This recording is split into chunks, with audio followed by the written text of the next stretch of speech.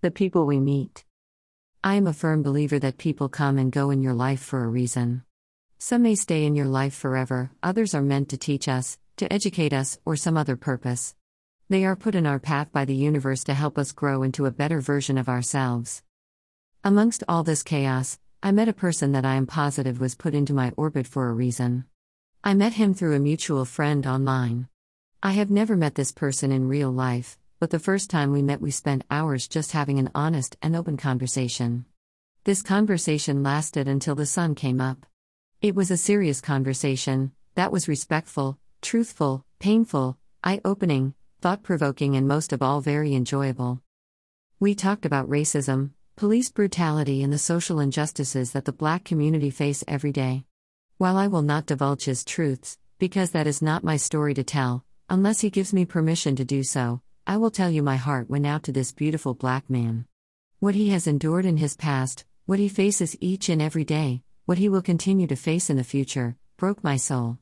I cannot even begin to imagine what his everyday life is like when he walks out that door. I asked a lot of questions.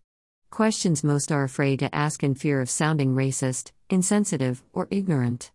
They were honest questions, and he gave me straight, honest answers. He gave me his opinion and perspective based on his personal experiences, and he listened to my perspective and opinion on these issues. I asked him, why are people racist? What is the underlying cause of racism? Is it just pure hatred, fear, or a combination of the two? What part does the media, politics, and celebrities play in all of this? Why is it always a us against them mentality?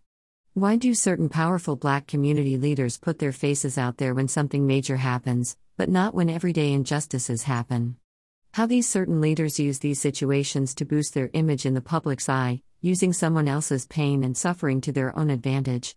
How the use of the term African American in itself can be construed as racist.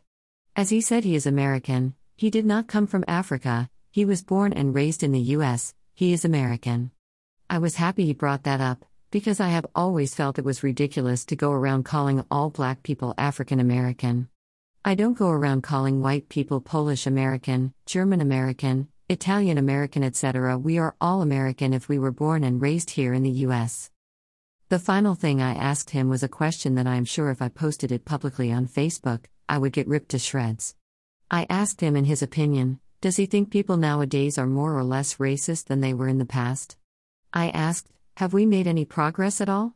While we both agree that it is more common to see biracial couples and children, it is still not completely accepted. So in a sense we made some progress, but not enough to see a real major change.